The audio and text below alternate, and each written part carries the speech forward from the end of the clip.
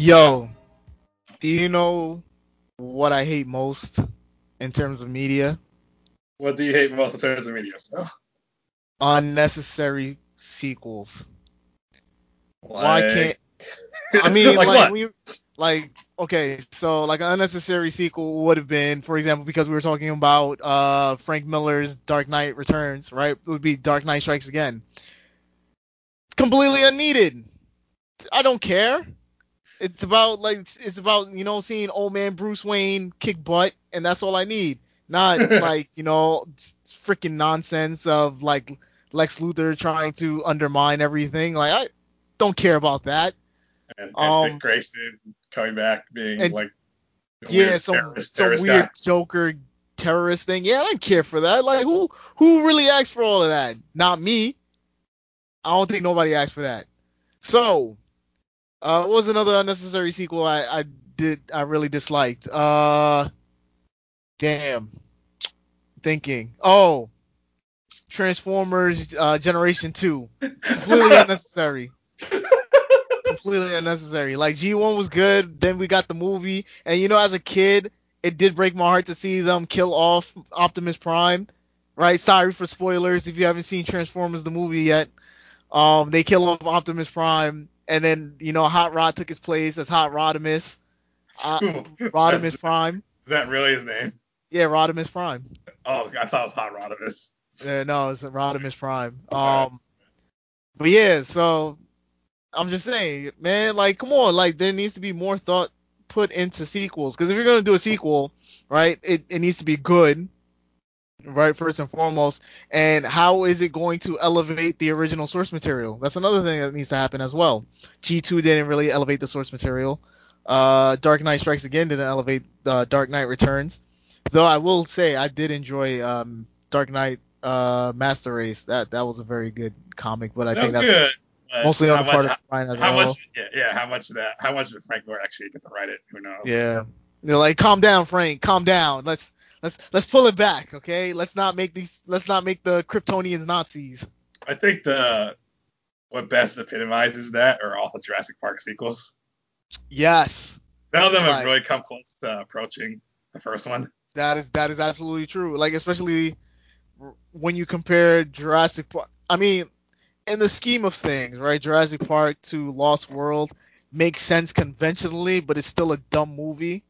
Um, but then Especially my biggest beef about that movie is that they're saying, oh, profits are down because nobody's excited about dinosaurs anymore. So we need to invent a new dinosaur, right? And I was watching that movie, and they're in like the museum or the gift shop, and they have a hologram of a raptor. yeah. It's like, of course, no one wants to see your stupid dinosaurs. You're sitting on holograms. We don't have holograms. Make monetize your holograms? Oh my gosh, that's what I'm saying. Like, these are gold mine things that they have, and it's like, people are tired of dinosaurs. It's like, what 5-year-old do you know is tired of dinosaurs? I know not a single 5-year-old who's tired of dinosaurs, right? Although to be Once a fair, baby, I would question like how much would you have to charge. It's like imagine the cost of like genetically engineering dinosaurs must be enormous, right? right? But like it's not just super rich people who get to go to Jurassic Park. I'm assuming it's like normal theme park prices, so I imagine they're taking a bath on the admission. Oh, is that an island too? Right? I think it's on an island, so it's It's even more. all it's also on an island too, so it's like it's an all-inclusive resort for both you and the kids. It's essentially a beaches with dinosaurs. That's essentially what it is. Yeah, so like maybe it's just the cost of admission. Unless maybe they just need to do what Disneyland does, makes the food more super expensive. They super expensive. They're like, hey, I want this hamburger. How much is it? $35. Like what? I mean, they But gotta pay for T Rexes somehow. I guess so. But they get tired of dinosaurs, so we have to genetically engineer this dinosaur with other species to create this unstoppable dinosaur that's smarter than your average dinosaur. It's essentially the Scooby Doo. I mean, no, sorry, not Scooby Doo. The Yogi Bear of dinosaurs. Smarter than your average T Rex. Yeah, exactly. And then Which, the and then the same thing again with Fallen Kingdom, right? yes, with the super smart raptor. A So it's super now smart raptor. So now it's the T-Rex but compact. It is the Honda Civic of the Indominus Rex.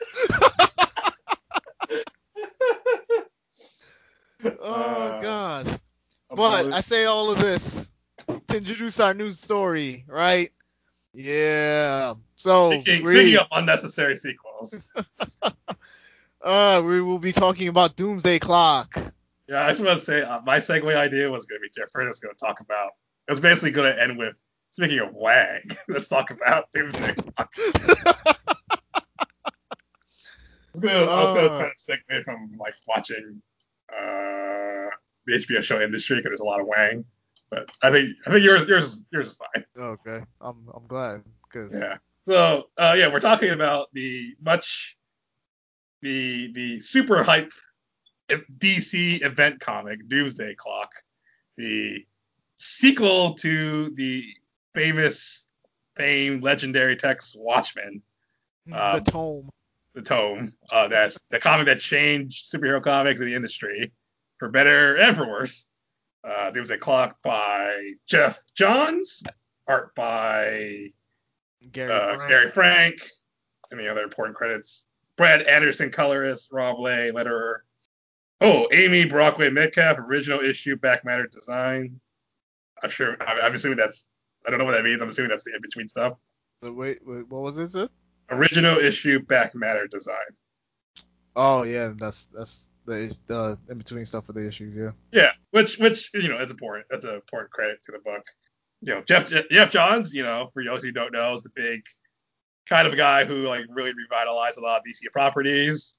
Had a legendary run on Green Lantern, Aquaman. Was one of the architects for the New 52. 52 was later promoted to DC, a film overseeing a lot of DC films. So and the television series. Yeah, under his tenure, because he brought in after Batman v Superman was kind of whatever. So under his tenure, you got some stuff that wasn't too great, like Justice League and Aquaman. But you also got Birds of Prey, you got Shazam, the main person in charge of Stargirl, which is a show that's actually not too bad. Yes, and he was also one of the writers for the backdoor pilot that introduced the Flash on Arrow. Yeah, I worked a lot on the Flash. He did some work on Smallville, when he introduced the more like comic book stuff, like Legion of Superheroes, which was like, was one of those like I stopped watching that show like through season 3, partway through season 3, and then I came back when Green Arrow showed up, and then I stopped. Wait, wasn't part of it, and then came back for the Legion of Superheroes episode, and I stopped. And I came back for the Martian Manhunter stuff, and I stopped. I mean, that's Justice League. Justice Society, you mean? Justice Society. Well, both the Justice League and the Justice Society. Oh yeah, the Justice League stuff, right? Where it was like Cyborg, Aquaman, Impulse. Yeah. Oh, but the Justice Society was brought on because of Geoff Johns. Ah, okay, which makes sense. I think at the time he was also writing JSA. Yeah, it's right, JSA. So yeah, he's a big guy, but like this is Doomsday Clock was like his big, kind of his first comic project he'd taken on years since setting the DC films. I think he's no longer in that position. Gary Frank, who's like a big DC mainstay. I was actually first introduced to Gary Frank from a Top Cow comic with J. Michael Straczynski called Midnight Nation, a comic I really enjoyed. Oh, I've seen it. Never read it, but I've seen it. It's a good comic. It's a very personal comic for J. Michael Straczynski. Uh-huh. The art style has not aged because it's like a lot of like super sexy women, and it doesn't really make sense. So like extremely early 2000s. Very early 2000s. His art style has kind of just got cleaner, but it's fundamentally the same. Yeah, because my introduction to Gary Frank was his Shazam comics he used to do in the backups for Justice League for New 52. Oh yeah, those were good. He did Superman Secret Origin with Geoff Johns. Secret Origin. I was about to say, like, you mean Secret? I thought you said Secret Identity. I was about to say, like, no, that was Stuart Immonen. What are you talking about? But anyway, Doomsday Clock. This is a comic. It's one of those super hype, ads for everywhere. This is like their big sequel, right? The Watchmen characters are interacting with the DC characters, and this will be their response to the influence of Watchmen, which we'll get into a little bit because I think that's very critical. Funny enough, by sheer coincidence, it came out around the same time the HBO Watchmen show was airing. It's really strange how they start off with two very fundamentally different divergences from the original Watchmen source material, and yet they arrive at a pretty similar conclusion, at least in terms of theme. I think what hasn't been said about the HBO Watchmen series, it's amazing. Everyone loved it. Got a bunch of Emmys. Regina King, fantastic. Doomsday Mhm. Clock, more mixed reception, shall we say? I think it's quite telling. Dave Gibbons, who was like super enthusiastic for the HBO show, and I think about this comic, the only thing he said was that this is all I'm gonna say. I don't get why you need to make the story. Right. The story's completely unnecessary. Like to be completely like it. I will say that it's not a bad story, right? It's a nice theme park ride, but at the same time, I feel like the story was unnecessary to tell in terms of what was happening, right? Because let's see, the story ended in 2019, right? We're in 2021, so 2 years. I feel like every time we talk about a comic, despite how old it is, whether it's 2 years or 20 years, we always have to put that disclaimer of spoilers, spoilers. Okay. Yeah, sure. Spoilers. Right. So Uh, not that there's really a lot to spoil because the what's the big thing? Status quo is back. yes, the status quo is back, but how did we achieve the status quo in coming back though? That is the real question, Okay. right? So, How do we get from New 52 to Rebirth? all right. So before we do a deep dive into it, because we're doing something a little different with how we approach discussing this comic, let's do a quick summary of Doomsday Clock for those who don't know. We're not going to summarize Watchmen because if you don't know the events of the original comic, shame on you. Shame on you. Go read that comic. It is one of those things that's like everyone should read, regardless if you're into comics or not. But Doomsday Clock, we'll pick off. It's important to understand a little bit of history, which is another thing we're gonna guess. Doomsday Clock, you will not get it unless you know a bunch of like recent DC history continuity. No, actually, no, even further back. You need to go like at least 10 years. So it's not a book I would recommend for people who are not hardcore DC readers. But the basic premise of the story, in a couple different ways. So in the main DC universe, our world, tensions are all time high because there's something called the Superman theory that's being perpetuated. Is that the idea of why are most of these superheroes American? And there's this idea being propagated by Lex Luthor, or people assume it's Lex Luthor, and some other people are saying that it's superheroes are an invention of the U.S. government, and they're going, Mm-hmm. and they're turning them into like their private armed, weapons of persons of mass destruction, like the Ultimates. So it's fanning a lot of international tensions, mainly Russia, which I thought was pretty funny. That like Watchmen, Russia is kind of the bad guy again. Yep. Meanwhile, while that's going on, and various superheroes across the line are dealing with this crisis, this geopolitical crisis. Meanwhile, over in the Watchmen universe, things have gone to hell because, like if you recall the ending of the original book, Rorschach's journal details the truth behind Bay and the conspiracy. In this continuity, in the Doomsday Clock story, it worked. Bay's plan gets exposed. A fragile piece of only like 5 or 7 years gets blown up, and the world is back at the brink of nuclear Armageddon, arguably worse than before. So you have the new Rorschach and Adrian Bay, and two new characters, Marionette and the Mime from the Watchmen universe. They make their way over to the DC universe to try to track down Dr. Manhattan and try to get them to fix the Watchmen universe from, devouring it. Long story short, because it's a very long story. Like it's 12 issues, but It's each 12 issue issues. it's 12 issues, but it's over almost 500 pages because each issue is longer than normal. Yeah. Long story short, they eventually find Dr. Manhattan, and he kind of takes over as the main protagonist for the second half of the book.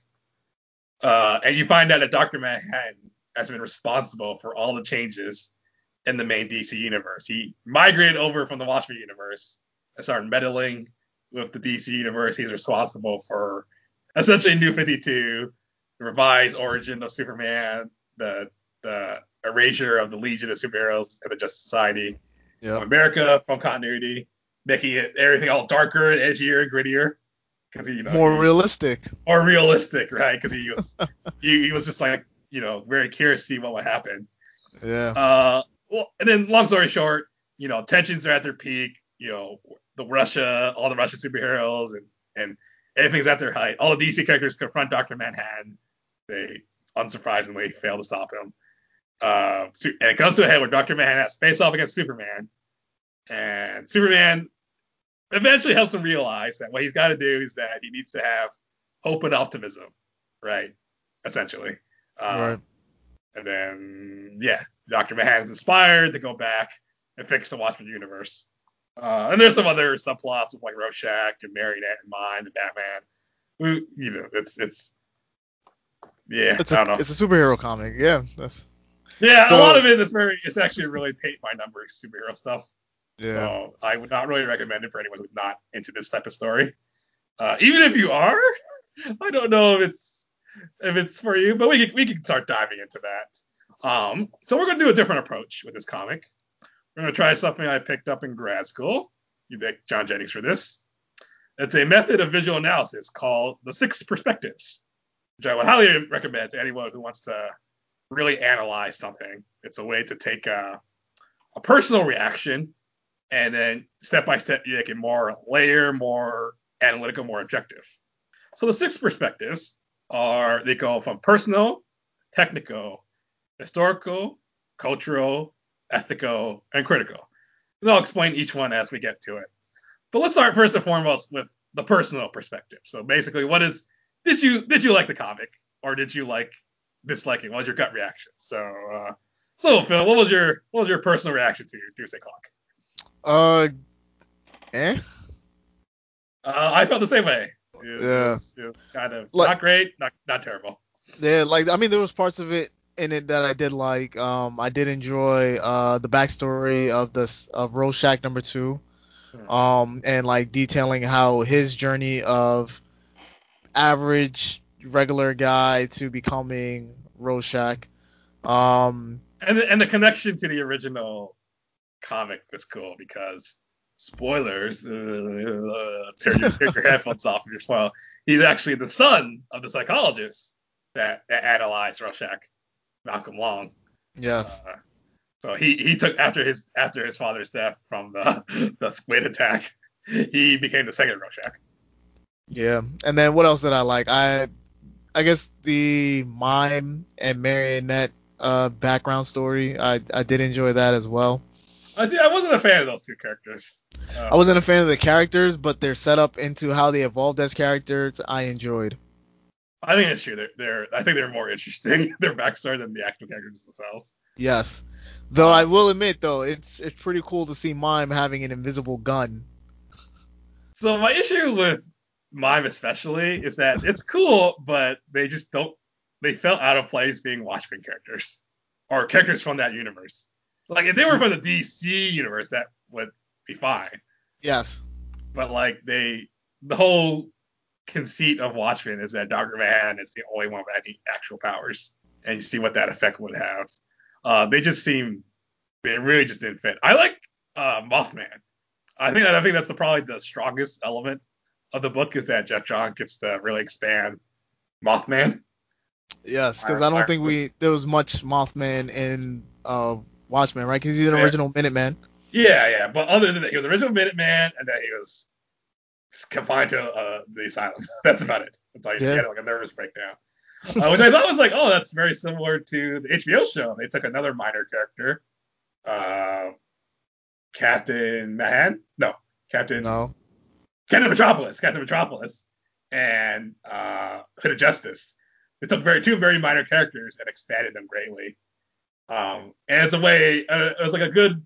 I thought it was a very good way of balancing that you're expanding on stuff from the original book without treading on without retreading old material. Right. Because And like, there's no need to retcon it.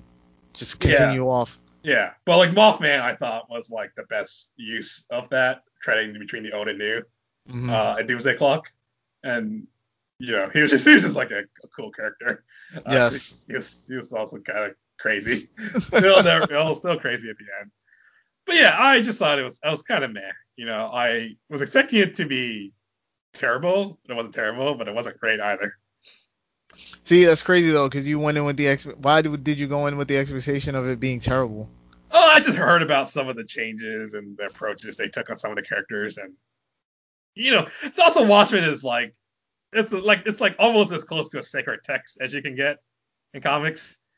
And so when you're trying to like follow up on, and there's a lot of polarization about the integration of Watchmen characters in the DC universe to begin with.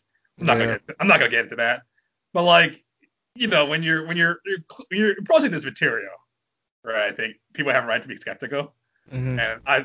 and from what stuff I heard, I was just like, this is a really strange choice. I felt the same way about the HBO Watchmen, but I was extremely skeptical. I was like, this is gonna be terrible. Lindelof, I only knew him from Lost and his terrible comics. And then and then within like the first episode, I was converted. I was like, yeah, I'm on the Lindelof train. I'm gonna preach the HBO Watchmen. But yeah, Okay. so that's personal perspective, our initial reactions, kind of middle of the line. So let's move to the technical perspective, which is like how we feel about the craft of the book. So you want to start with the art or the writing? We'll start with the art.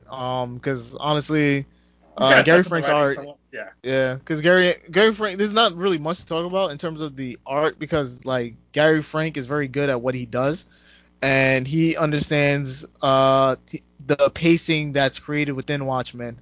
I mean, of course, he's working off of Jeff Johns' script, but in order to like keep in that same style of the 9 panel grid, he does very very well. And the visual art style, especially when looking at Doctor Manhattan and how Dave Gibbons was able to do it, like he was able to capture that very well as at the same time. Yeah, he does a really good job, just kind of getting all the little details and nuances in terms of visuals of the original book. Like it's not just straight 9 panel grids. There are times where it deviates.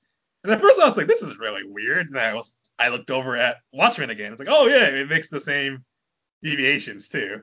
Yes.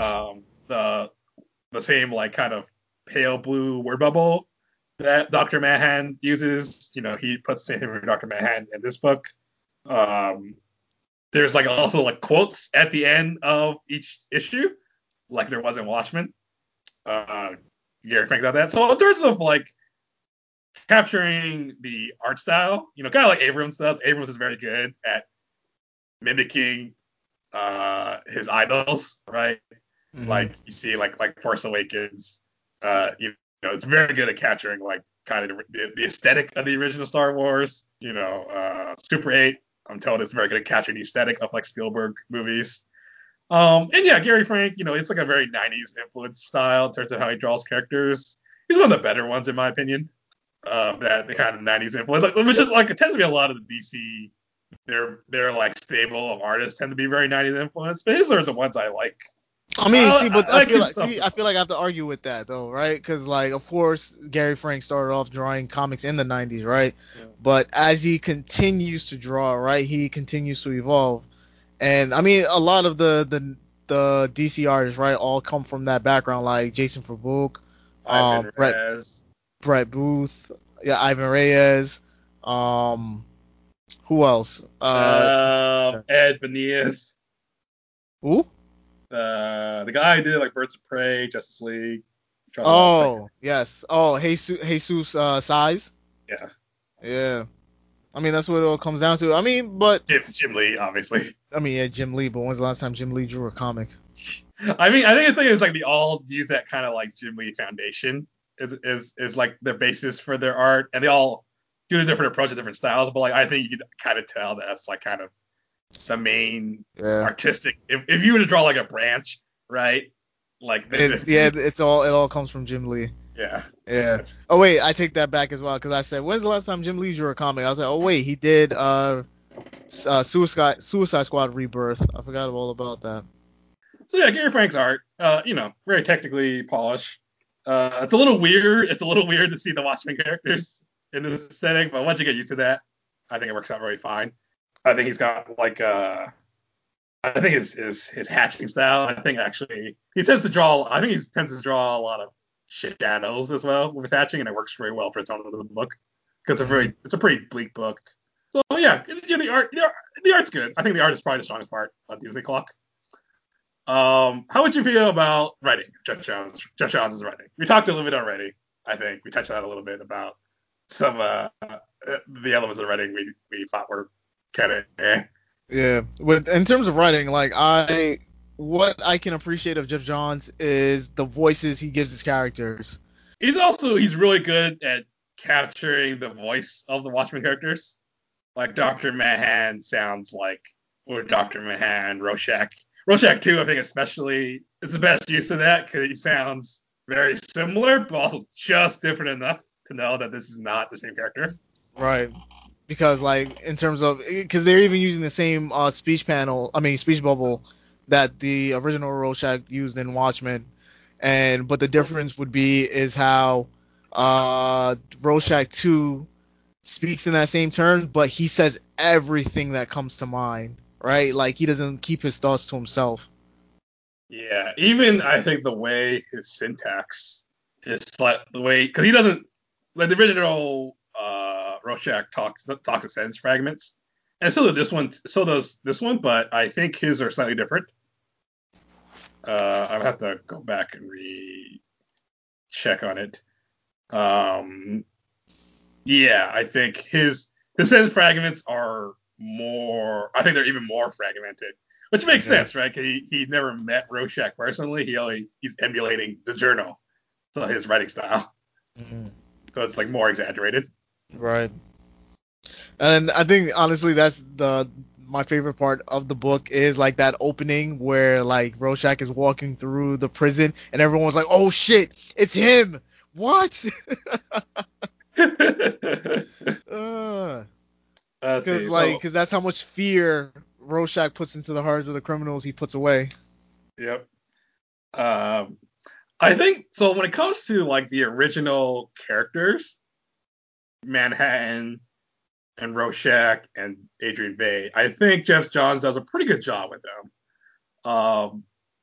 Comedian, wasn't really a big fan of how he approached comedian because I think he kind of made him very one dimensional. Yeah, I felt Uh, like comedians their inclusion in the story was unnecessary. He should have yeah, just been he was dead. just there, just like, hey, I brought back comedian. What a twist! Yeah, like But comedians here, he's trying to kill Vert, like but it also misses a lot of the nuance of that character because like originally he was a terrible human being. He's a rapist, murderer, assassin. But there are moments of humanity that it doesn't excuse his actions, but it does humanize him, right? He breaks into Moloch's apartment. He's all drunk and he's confessing all the things he's done, talking about like, you're the closest thing I have to a best friend. How sad is that? mm, So I think it strikes that Alan Moore is able to strike that really intriguing balance of like, you feel this is a terrible person. He doesn't downplay that, but you still feel kind of sad that when you learn that they died. He's like a little bit of a tragedy too. This one, I think, comedian is just like I'm a revenge gun-toting comedian, which I was not a fan of. My biggest problem, I think, with the characters is Mime and Marionette. I personally thought they were not only less interesting than these other characters. He spends a lot of time on them. The time I think could have been better spent with the other characters, personally, or even with the other DC characters, because we don't spend too much yeah. time with like Batman, Superman, or any of them. And I we kind of mean, touched upon it. We kind of touched upon it earlier that the backstories from My Marionette are interesting, but I just don't feel like they kind of belonged. They felt out of place being from the Watchmen universe. yes, they do because like the idea of like as you said before, Doctor Manhattan is essentially being a deterrent for people thinking like that. But at the same time, right? It's like they were essentially the MacGuffin, right? Marionette in particular, and Mime was just there for the ride. Yeah, But Marionette was the MacGuffin they were trying to get to Doctor Manhattan because the part in the story is that Doctor Manhattan was didn't kill her when they were robbing a bank because she was pregnant and let them live. Of course, that wasn't the case because Doctor Manhattan is able to see in the future, in the past, and the present all at the same time. Um, so he thought that this is the little speck of humanity left within John. because he let this woman and her baby go free. And it was like, no, I didn't care. I didn't save you because you were pregnant. I just, it's just me being mysterious and Yeah. blue. And then it's revealed later on he didn't save her because she was pregnant with that child. It's because in the future she would have a second child, when she gets pregnant with in this story, that will Right. become like the savior of the Watchmen universe, the Watchmen world. Uh, I no, personally, it's not. It's the first child becomes the savior.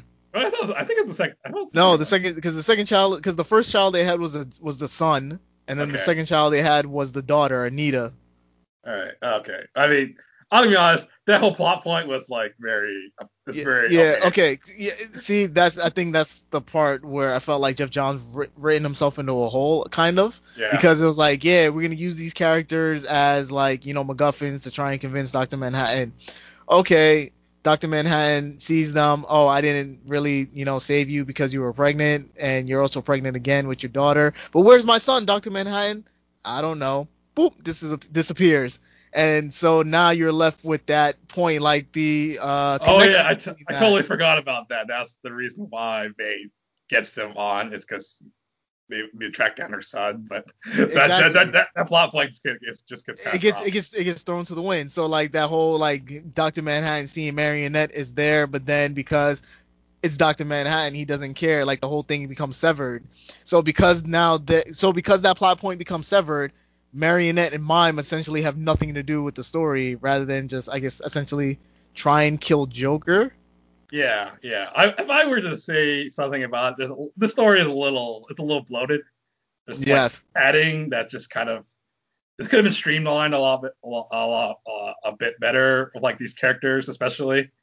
There's also I think there's some pacing issues like the first like 4, 5, 6 issues are like very slow, and it's not until the second half where things start to ramp up with the whole Superman theory and Superman and Batman are getting drawn into the story. Yeah. Uh, it didn't bother me too much because like the original Watchmen has a similar pacing, but I can definitely see it really throwing a lot of people off. Did you have issues with the pacing as well? Well, no, I mean, just I freshly read Watchmen, so in terms of pacing, I didn't find it a problem. I understand that that's how you build tension within this type of story. I think he's able to get away with that only because he's mimicking Watchmen. If it were a standalone story by itself, I think Oh it, no, no, then yeah, yeah, this would have been dropped. yeah, yeah. Also, another to finish up on our technical perspective. I had kind of a problem with how super violent Meredith and Mime are. Just like they're cutting people apart. You see how bloody it is, and not with necessarily the violence in itself, because I'm pretty desensitized to that sort of thing. But just like it felt really out of place compared to the original Watchmen. I Uh, mean, yes and no. I feel like it's simply because of the era that the original Watchmen came in. Um, because I mean, when you think of what's his name, Hollis's mentor, who was the original Night Owl, what was his yeah, name? yeah, Mason. Yeah, Mason, right? And when he gets murdered by the group of teenagers, right? Uh, I think it's probably more of like it's also like a very Jeff Johns thing. Like it's just a weird contradiction I always find in his books is that he's really into like Golden Age, Silver Age stuff, but he always draws like people getting horrifically maimed and super bloody. Uh, So it's like a really strange mixture of like a dark age aesthetic to like his storytelling. It also maybe very if I found it, it may be very hard to sympathize with Marinette and Mime and their tragic backstories.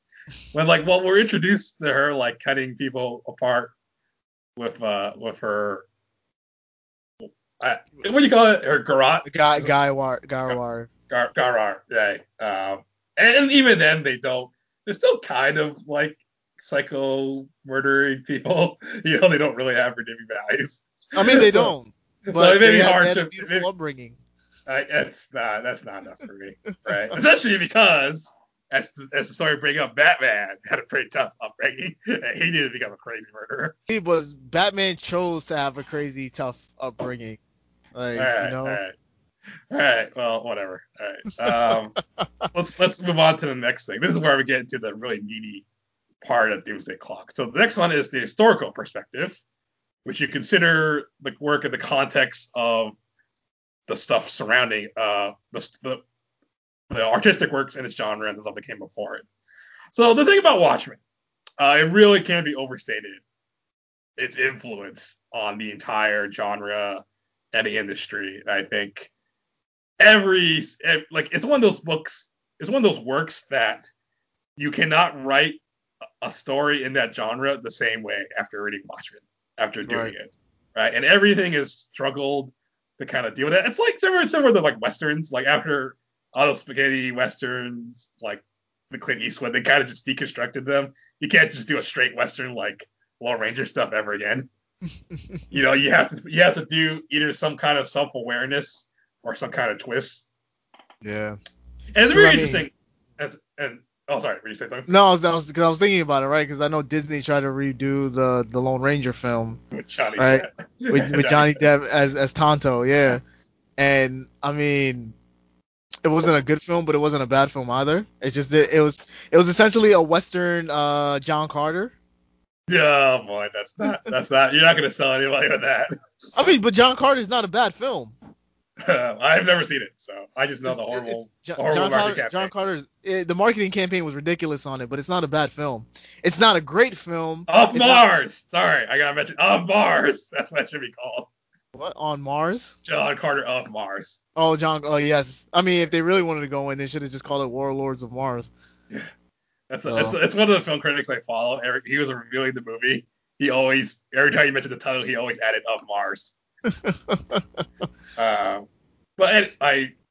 Watchmen, I think it's really interesting to see kind of the genre's response to Watchmen. Some writers I think have kind of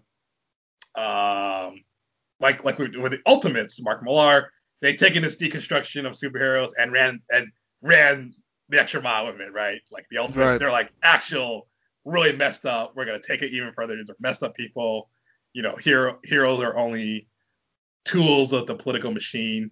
Other works like say Astral City, it goes back to like the hopeful, lighter, the idea of the golden age, silver age, but like it's very much the reason why it works is that the tone of the book is very explicitly retro, right? It's very much a retro type of book. It's a little bit self-aware. It's not just doing like a standard that type of story just for the sake of it. Like when you read it, this is explicitly a throwback to those stories. And then something like Kingdom Come, I think it's very elegant. It's like it takes the critique Watchmen makes of superheroes and then applies them to the characters. Like you see it, they all become darker and edgier, and the world's about to go to hell. And then the heroes realize that. They realize they pulled themselves back from the brink, and they improve and make themselves better than before. And that they stop being superheroes, they become just genuine helping humanity without secret identities and masks. Right. And then of course the more infamous, I think the thing about it is that the industry kind of learned the wrong lesson from Watchmen with like the 90s era comics going on and forward, especially the 90s era, is that they took on kind of the dark, gritty, sex and violence without any of the maturity or the complexities of storytelling. I agree.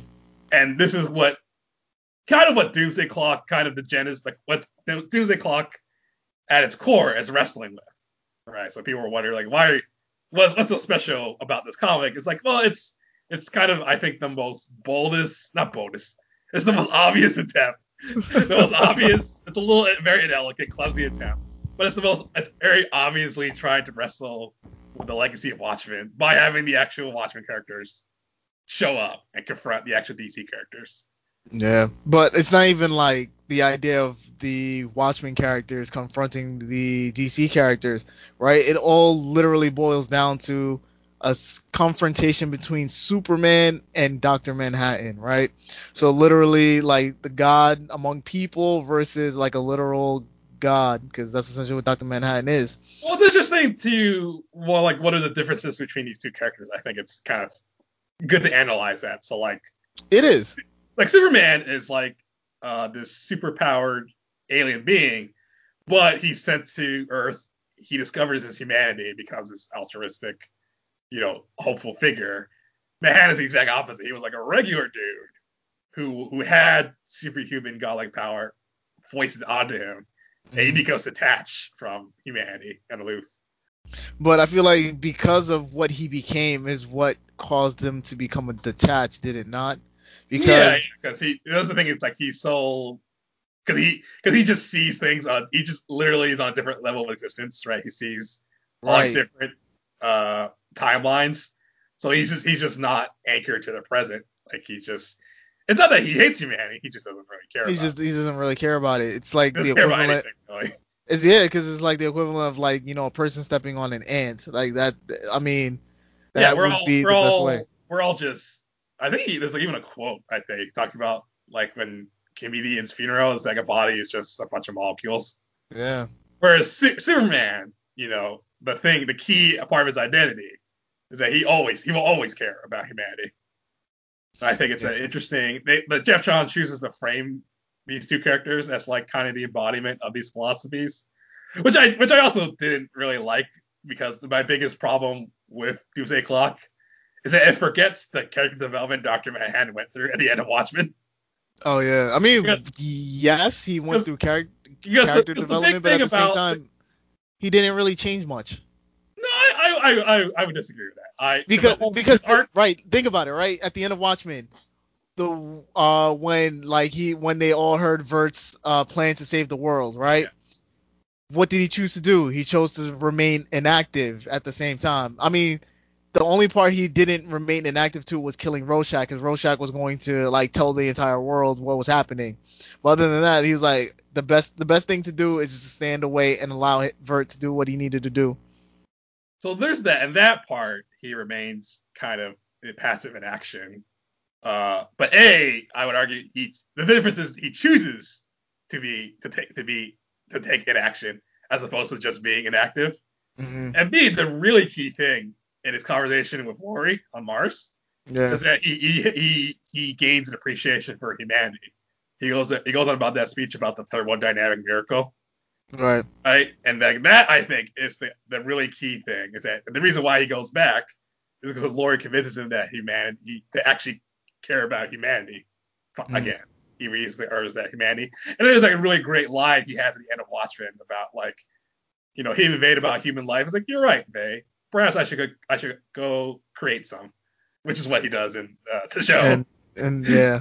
Yeah. So that's the thing is that he actually finds not necessarily optimism, but he finds meaning in humanity again, which Doomsday Clock kind of conveniently has forgotten in order for its conflict. That's my biggest problem. It just kind of forgets that crucial character development he went through to make this conflict and have him basically go through the same arc again, essentially. But Yeah. it's less cool because it's just about with Superman and all these other kind of characters that are just kind of really out of its league, right? Uh, Literally. Because I think the funniest part about this too is like seeing the characters that the Watchmen characters were based off of, like the fight between Doctor Manhattan and Captain Adams. The last thing you're gonna see is Captain Adam, and he like automatized him, or Adam. I don't even know how to Whatever. say Who the word. cares? Whatever. He vaporizes him essentially and turns Doctor Manhattan into mush. And then Which is Doctor Manhattan a like, nice. If anyone knows their history of Watchmen, it's a nice nod to that the fact that Watchmen was originally based off Captain Adam. yes. Well, not just Watchmen, but like the Doctor Manhattan's character Yeah, was based off of Captain Atom. yeah. It was originally going to be these charlatan characters that were later acquired by DC. Which I also like the other nod that the Question shows up in their final showdown. Which I thought was like, what is he supposed to do against Doctor Manhattan? The Question, but he's just there because like, hey, Yeah, we get to nice see homage. Question. It's a nice Yeah. homage. So here's an interesting theory in this historical bit. So what do you people have a lot of different interpretations of who Dr. Manhattan is kind of symbolizes in this book. Hmm. So there's different camps. Is that Manhattan is Watchmen. He's the influence of Watchmen. He's the people that miss the point of Watchmen. All right, making things darker and edgier just for the sake of it, like how he meddles with Superman's origin and how Scott's origin makes he's responsible for like the darker direction of New 52. Hmm. Some people think he's Alan Moore. He symbolizes Alan Moore. He's someone who was he created this universe, right? Like Alan Moore did, and he became very disillusioned what happened afterwards. He kind of just shunned, much as Dr. Man shuns humanity, that Alan Moore shunned kind of the comics industry. Right. And the last one is like maybe Dr. Manhattan is Geoff Johns. He's this guy that's just like he's dealing with this thing that he's dealing with these slate of problems, and he's trying to wrestle and figure out how to reconcile like the darkness of Watchmen and like the lightness of the DC superhero stuff and the legacy they've erased for darker. So what do you think about? Who do you think? What is your interpretation of Dr. Manhattan? Sorry. Uh, I never thought about that. To be completely honest, that idea never crossed my mind. But in you saying those things out loud to me, I'm like, huh. I feel like Dr. Manhattan's supposed to be representative of all these things. Yeah, Because it's probably. I wouldn't say it's not just one. I think it's probably all the above. yeah, that's exactly what it would be, right? Because all these things have like a dichotomy that they're wrestling against, right? Alan Moore versus the comic industry, Geoff Johns fighting against like the idea of this dark and gritty world that he created with the New 52. Um, like the political spectrum between like what's right and what's good, like those ideas, right? So just Dr. Manhattan is quintessentially that guy in the middle who takes on all of that, and he is essentially the audience. He is our audience surrogate, kind Ooh, of. yeah, I Yeah. like that. That's good because the audience, I think, like knows all these points as well. So they're trying to figure out as much as they can. Right. All right, so let's go to the fifth perspective, which is cultural, which is you take the work and you put it in the context of the cultural and social factors, circumstances around the work. And this was interesting because we have both the work around the stuff that happened around Doomsday Clock, but also around Watchmen. The first thing I noticed is that there's a lot of Trump era politics reference to the Doomsday Clock, which is again, it's a Watchmen. For those who don't know, was very much born out of the Reagan 80s, eras. Reagan era, Thatcher era, conservative politics, and the Cold War, the very height of the Cold War, as a very very important thing, right? And it kind of in a strange roundabout way, Doomsday Clock was kind of in that same tension again. Right. Not with the Cold War, but like at the height of Trump's America, and if we don't know, we're gonna survive. And there's a lot more explicit references. Like I noticed in the very beginning, there's a reference to like deplorables, right? Yes. I don't know. The protesters are called deplorables. You see a protest sign that says, "This is in the Watchmen universe, In the by the way. Watchmen universe. The world where the world's gone to hell because of Rorschach's plan, Rorschach's exposing Vade's plan. So there's deplorables. There's a protest sign, "Make America Safe Again." There's a reference to the president who's too busy golfing instead of dealing with the crisis, which doesn't really make sense because the president is supposed to be Robert Redford, and Robert Redford isn't anything like Trump, if you know their Yeah. politics. No, he's more of a man of action. Yeah, I mean, unless I guess you could say in the Watchmen universe, maybe Redford became kind of like Trump. Yeah, I mean, like, because at the same time, though, right? Because I feel like this could be taking like bits and pieces from the HBO show where Robert Redford became president for life, essentially. Yeah, like multiple terms, but he's also in that. But in the HBO show, he's a liberal president. Yes, he is. Yeah. So for me, the reason I bring it up is I think it's one of those. Geoff Johns is just like one of those artists who was like, I'm gonna bash Trump as a way of dealing with it, but it's kind of clumsy. It's not a very elegant way of doing it, Yeah. especially because my beef with it, the way Doomsday Clock approaches it, is that while Watchmen is a critique of Thatcher and Reagan style government, it never references Reagan or Thatcher explicitly, right? It critiques it without having to reference it. But Geoff Johns just doesn't have that kind of Nuance. nuance. The thing I found most ironic is that, oh, hey, Russia is kind of the bad guy in this story. Just like Russia, ironically, 30 years after Watchmen, is sort of a bad guy again in our Yeah. politics. Which is very funny at the same time, but I think it could have worked if it was Iran as well. Like I feel like Iran or Russia. Because I mean, but then again, I still think of 2020, like in the very beginning, when we all thought we were gonna go through World War III with Yeah, Iran. yeah. I mean, you kind of get that with Black Adam. right? Oh yeah, with It's Kandak. Kadak. Yeah. So there's some like so yeah, there's like a little bit of like Watchmen is a very political book. Right. For those who like don't make comics political. Shut the fuck up. You can't get more political than Watchmen. And then Doomsday Clock is doing the same thing, kind of working in a lot of real life politics leaking in or intentionally being homaged in. The thing I love the most about Doomsday Clock, I will appreciate Geoff Johns for doing this. There's a line he talks about Hawk used to run arms to Oh, Nicaragua. arms for the Nicaragua. And I was like, For the yes, Contras. that's a Suicide Squad storyline. Yeah. And I love that, like, yes, Geoff Johns, you brought it back into canon. That Hawk used to run arms in Nicaragua. Except in the Suicide Squad comic, it was explicitly for Reagan. Like they were like very on the nose. Yeah. But the No, other wait, hold on. Wait. So I have a question for you then. sure. Because of the timeliness of like Watchmen, right? How it fits within the culture despite being talking about a superhero story during the Cold War era. Do you feel like Doomsday Clock will still have that same type of presence in terms of the comic? Mm. I think an interesting way to answer that is with the HBO Watchmen, because it's doing the same thing, right? It's talking about real world anxieties, but in that case, it's about white supremacy, right? Right.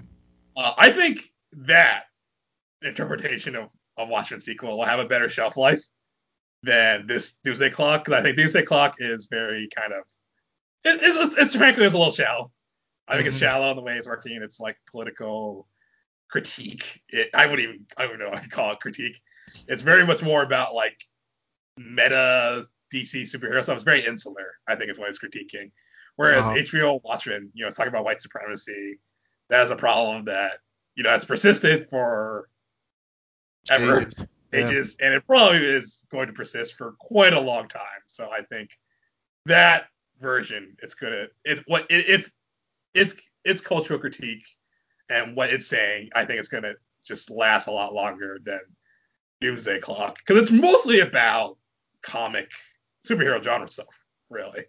And I think, honestly, I would argue that its critique of like the influence of Watchmen is actually behind the times. Like I felt like I honestly would argue that they've kind of already have moved on a long Hmm. time ago. Like I would argue like Sorry But Kingdom Come.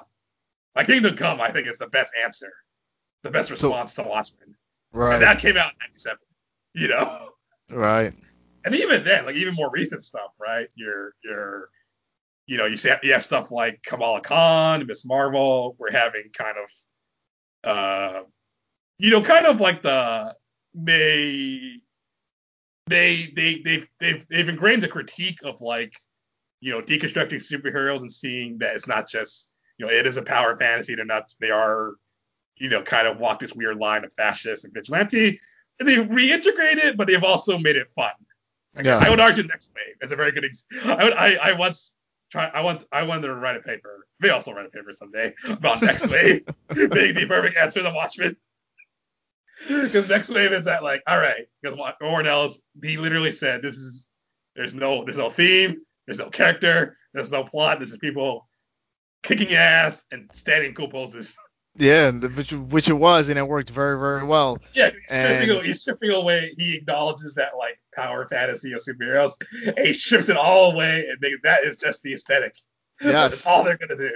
which is very funny because this week in WandaVision, it made me think when Monica Rambeau was like, "All right, we're gonna meet my guy on the hill." In my mind, the first person I thought was like, "I bet it's the captain. I bet it's the captain." I think you're the only person. Everyone else is all like Reed Richards, Mr. Fantastic. Like, no, it's the I like captain. where your mind went. It's the captain. Right, yeah, I forgot she was part of next. She was Next Wave. Exactly. She was the fuel leader. She was a field leader, and she always brought up she used to be part of the Avengers. Yeah. Which is why, yeah, it'd be great if it's the captain or it's Machine Man. See, at first I thought Machine Man too, but I was like, nah, I can't be Machine Man. So I was like, either be the captain or Elsa Bloodstone. But I was like, no, I can't The captain. be. It's like I can't imagine that guy being an aerospace engineer. All right, let's keep moving on because we're right getting close to an hour. This is the fifth perspective. I misspoke earlier. The fifth perspective is ethical, which is basically what is the ethical stance? What are the ethics the work is preaching? We kind of touched upon that with like the philosophy of like Manhattan and Washington being this darkness and like Superman and being like this like glimmering hope of Doomsday Clock. I think there's another important thing it brings up with Batman and Rorschach. I would agree. Like, I think the uh relationship between them was very interesting, or Yeah. should I say the lack thereof? Oh, well, what do you mean? Oh, because they don't Because really. they don't really interact with each other, but at the same time they do like coincide because we have that uh the sequence where Rorschach enters Wayne Manor, right? Yeah, Finds the Batcave, meets Batman, gives Batman the journal. Batman thinks he's crazy and locks yeah, him up in Arkham. yeah. And then later realizes, oh wait, I should have done Yeah, that. oh wait, everything was true. I'm sorry I put you in Arkham. They're like, Yeah, yeah, this is where you punch first and ask questions later, you stupid dickhead. yeah. But he has this really important conversation with him later on because like Malcolm Long, Rorschach too, he gets hit with the revelation that his dad. Well, Rorschach isn't this proud hero. He was a crazy guy, and Malcolm Long kind of was driven crazy by Rorschach. Yeah. So this guy, he built his entire identity off of as a crazy guy. He doesn't know what to do. No, I don't even think it was the identity built off the crazy guy. I think it's his identity was built around the idea that Rorschach and his dad were friends. Yeah, you're right. Yeah. And then that was a total myth that Adrian Bay points out that it shatters him, and Batman builds him back up by saying, because he's the closest analog, right, to Right. Rorschach, that he's a very similar kind of he beats up. He's a terror. He's more defined terrorizing people. He walks that fine edge to him. And Batman, he gives this really great line that I like is that like what am I without the mask? I guess it's like you get to decide. I don't remember how it goes, but you get to decide what the mask is. What the mask can represent Yeah, because because Malcolm Batman. Long was Yeah, like, because "Oh man, Batman. I can't wear this mask. Do you know what this mask? The person who wore this mask destroyed my family, destroyed my father, killed my mother." Right, because Batman, he's done this kind of the same thing. He's taken like his fears and he's put it into his persona. Right, he's using it against the criminal that he gets to define. It's not like he's not letting his tragedy control him. He gets to decide what to do with it, which is what he tells Rorschach to do. And he gets that kind of it's kind of cool, but also kind of stupid in the context of Watchmen, where he beats up Bane. He says that line, it's like I am not the mask is me, or something like that. Yeah. Which makes sense. I thought it's kind of hokey, but I think it's kind of cool. Geoff Johns has the idea of what a Rorschach is that you interpret what it is, right? Right. I think another important ethical thing it talked about because it's also whatever. Wrestling. Wow, look at Wrestling. you. I don't know Look why. at that. What is that? That Southern California's coming out. Is that how they talk down there? It's more like a Florida thing. Uh, I don't know why. I was thinking of some like movie with a Southern accent talking about wrestling alligators. Anyways, the book kind of it tackles Adrian Bay's plan, right? He's all about like the ends justify the means, the greatest number of lives saved, right? He killed millions to save billions, right? right. Because I mean, And he's dealing with the Messiah complex. yeah, and he has this really good conversation with Batman, right? About like they have a debate about what they're doing, right? Batman calls him a murderer, he's an egomaniac, but who just killed, he's a mass murderer. But then Adrian May counters him by saying, well, all you guys have done is just put on cops and, put away cops and robbers, but you haven't tackled the actual major societal issues, which Right. Adrian May at least tried to do. See, because the way he put it to Batman was like you beat up criminals and send them to a revolving door prison where they're Yeah. out on the street next day. I was like, wow, yeah, I was like, you hit him where it hurts, Adrian. Yeah, which I thought was interesting. It's dealing with like, the ethics of what the superhero would do when you're like, they're just kind of putting out fires, right? Because if they were to take proactive action, they become villains, or they're seen as villains, Right. which is what like many super villains are. Like they're actually proactively trying to do something with society, and they're kind of they do it in a bad way, but like It's a very interesting stance that I think Doomsday Clock is very aware of. And then, of course, the whole thing with like Superman and Doctor Manhattan of like, this glimmer of hope. And after that, I thought it was kind of interesting the approach in that it misleads you into thinking that Superman was going to literally fight Doctor It was Manhattan, good, yeah.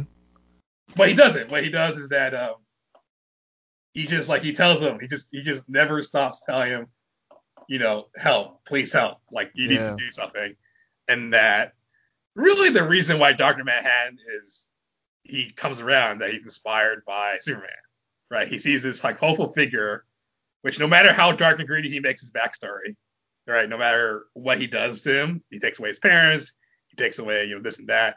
He remains this like hopeful figure, and then that's what inspires Doctor Manhattan to finally solve everything. Right. Which is like kind of I bring Well, up not like even solve everything. He does something that he puts his ideas onto somebody else to be the savior, yeah because he exactly himself realizes that he is a person of inaction, yeah while Superman is a man of of action action, yeah right? yeah Action comics. Dun, dun, exactly right. dun. I mean it's kind of clever. Yeah. But it's like that's kind of I think the stance that seems to be like the stance Doomsday Clock is trying to say, right? And like its way of kind of I guess the ultimate, if you have to say it's thesis statement, right? It's thesis statement of how to respond to Watchmen's critique Hmm. of superheroes is that it's and it's like I guess like well you kind of just have to have hope I guess to be like be more like Superman, Be always more like Superman. always be like that's essentially what it is. So then, like, my question is, which Superman? Are we gonna be like Zack Snyder Superman? Are we gonna be like Josh Whedon Superman? Are we gonna be like Mark Waid Superman? Well, I mean, the thing about Doomsday Clock is that all the continuities are valid. So Oh, okay. Except for Zack Snyder Superman, because remember Mark Waid stood up in the theater and was like, "That's not my Superman," and really, walked out. Yeah. funny. That's funny. Um, I mean, it's funny we talk about this on the day the trailer drops. So Because that was what's it called when Superman snapped Zod's neck in Man of Steel. yeah, I mean, let's not. I'm not a Man of Steel hater like everyone. I will defend various elements of that. That one, it could have been handled better. I It could think. have been handled better, but I mean, it was essentially Dragon Ball Z. Like this is Goku and like Superman skin. That's what Man of Steel was. All right, so let's wrap it up with the final perspective, which is critical, which is essentially taking all the perspectives and combining them to like make a critical judgment, and not maybe not judgment, but like a critical analysis, final thought about the work. So watch Doomsday Clock. We've kind of said it. I would say it's a very inessential sequel. And it's a very elegant rebuttal to Watchmen. I don't know how necessary it really was. It really feels more about like it's resetting the status quo again, right? It's Mm. changing the DC universe and changing the DC universe going back. Because really, what's the biggest thing story wise that come out of it is that the JSA and the Legion come back. Right. All previous continuities come back, which is like this thing that like DC has been wrestling with ever since Crisis on Infinite Earths. Because like the idea is right, because it's like, oh, we need everything to be on one Earth, so it's all continuity and everything. But like this, it's fine if there's like different continuities, because then different people are able to tell different stories. Yep. I think that was the whole thing of about the ending, right? Because we get to see the two Flashes, Jay Garrick and and Barry Allen, or the idea of like different Supermans for different eras, creating like Earth 1985 or Earth 52 or Earth 2, right? Where you have an older Superman. So it's just a matter of understanding that you can just have fun with it, which, to be honest, Grant Morrison tackled this in Multiversity. Yeah, yeah. Um, Again, much better version of I think the same story. I think like Doomsday Clock is just basically saying what that is like these could all coexist. Like Superman can exist on like literally first Yeah. of all literally with Dr. Manshall, yeah. But you can have I think it's like one shouldn't replace the other. That you can have Watchmen, you can have like the DC comics. At the end of the day, like honestly, like I said, not only I feel like this was handled better, decades ago with Kingdom Come, right? And all Direction Comics have taken since then. I think Jeff Johnson's late to the train. Right. I feel like the HBO, in terms of like a Watchmen story, I think HBO or Watchmen sequel, the HBO version was much better. Oh yeah, much better. Way, way, way better. Yeah, I think for one thing, it has a much more interesting protagonist, like Regina King's character. Yeah. There isn't really like the closest thing we get to protagonist is like first it's Rorschach, and then it's Doctor Manhattan. Yes, because it continues to change in terms of perspective, right? Because like you said, we get Rorschach, Doctor Manhattan, Superman. Superman a little bit, Uh, yeah, a little bit, what's it called? Who else do we get? We get Mime and Marionette for a quick second. yeah. But like, yeah, just focusing on one character, like Regina King's character. I can't remember her name. Sister Knight. Okay, I was gonna remember her civilian name. Let's call her Oh, the Sister Knight. civilian name? Yeah, I don't remember the civilian name. I Sister just Knight. But I remember. think it's also much more interesting. It's also like the thing about it is like all the other stuff is amazing, right? But even if you're not into like all the other stuff, like there's her arc is the foundation, Right. right? And everything ties into her arc. Even when you're going into like, I think it's crazy Watchmen territory is when the nostalgia trip into Hood of Justice, and then Doctor Manhattan's story, what he's been up to, it still ties back to Sister Night. Yes. Whereas this one is like, like I said, it's more about, let's bring back the Justice Society, let's answer these questions of superhero DC stuff.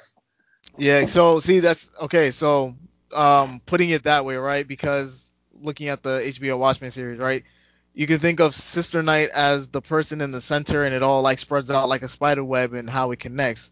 Versus within Doomsday Clock, it's essentially like a fishing line. Like, all right, we have this question: how do we bring back the Justice Society of America? Throw. Oh, that's how we did it. How do we bring back the Legion of Superhero? Boom. That's how we did it. So it's just answering questions in in order to just satisfy the comics fan versus trying to tell a cohesive story that has a spectacular ending. Yeah, it's more of like a series of revelations, which even the original Watchmen, like there's kind of like a mystery driving it at its core, like who killed comedian and then what's going on with Bait and all that. But like that's not.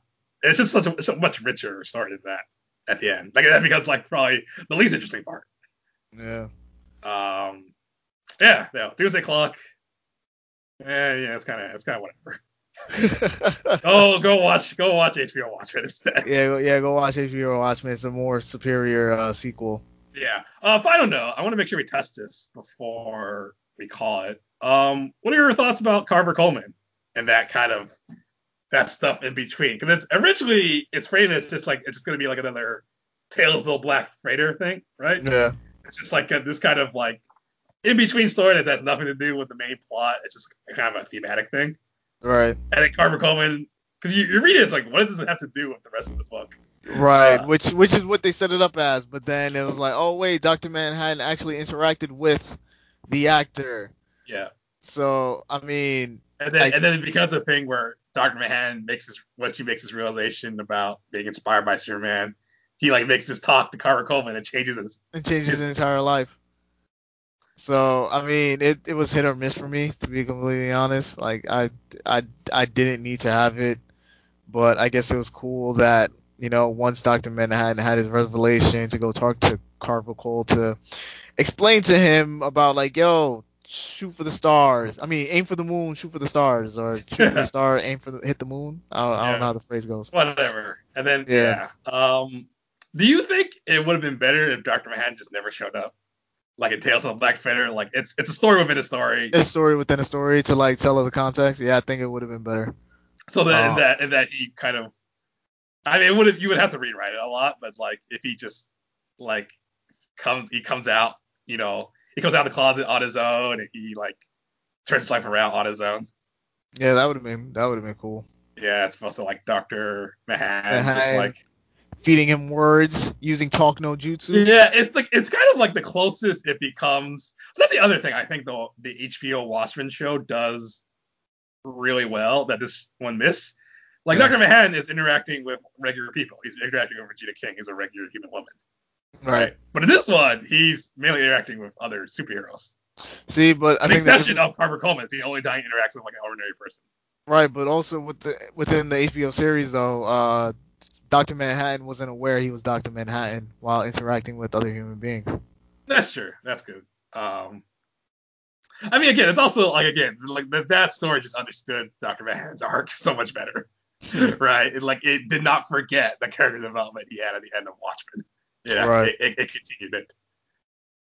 Mm. So yeah, Doomsday Clock, go read. We read it, so you don't have to. Yes, we did. Yes, we did. We Not read it. that you should be listening to this just to know what to read and what not to read. You should be listening to us for like deep discussion on stuff. Right, and fart jokes sometimes. I don't think we made a fart joke this No, episode. I'm not a I that's too low. That's low That's hanging too fruit. low. Too late. Too low. Yeah, too low. We gotta Oh, aim for like the mid branch or higher. I see. So Like we gotta aim for like methane farts, where you if you were to like take a lighter and you blow a oh fart, okay. it turns blue. I got you. We just had like this brilliant deep dive with the six perspectives on Doomsday Clock and Watchmen, and you've edited it on the lowest note possible. I think that's the perfect ending. Yes, we were getting a little too high up there. Just a little too high. All right. All right. So we'll call that episode. I'm Eric Wong.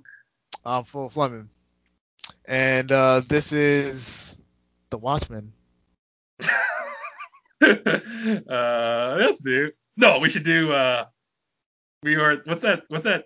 Teenage Mutant Ninja Turtles ripoff of the cows. Oh, bodacious bovine of Beverly Hills.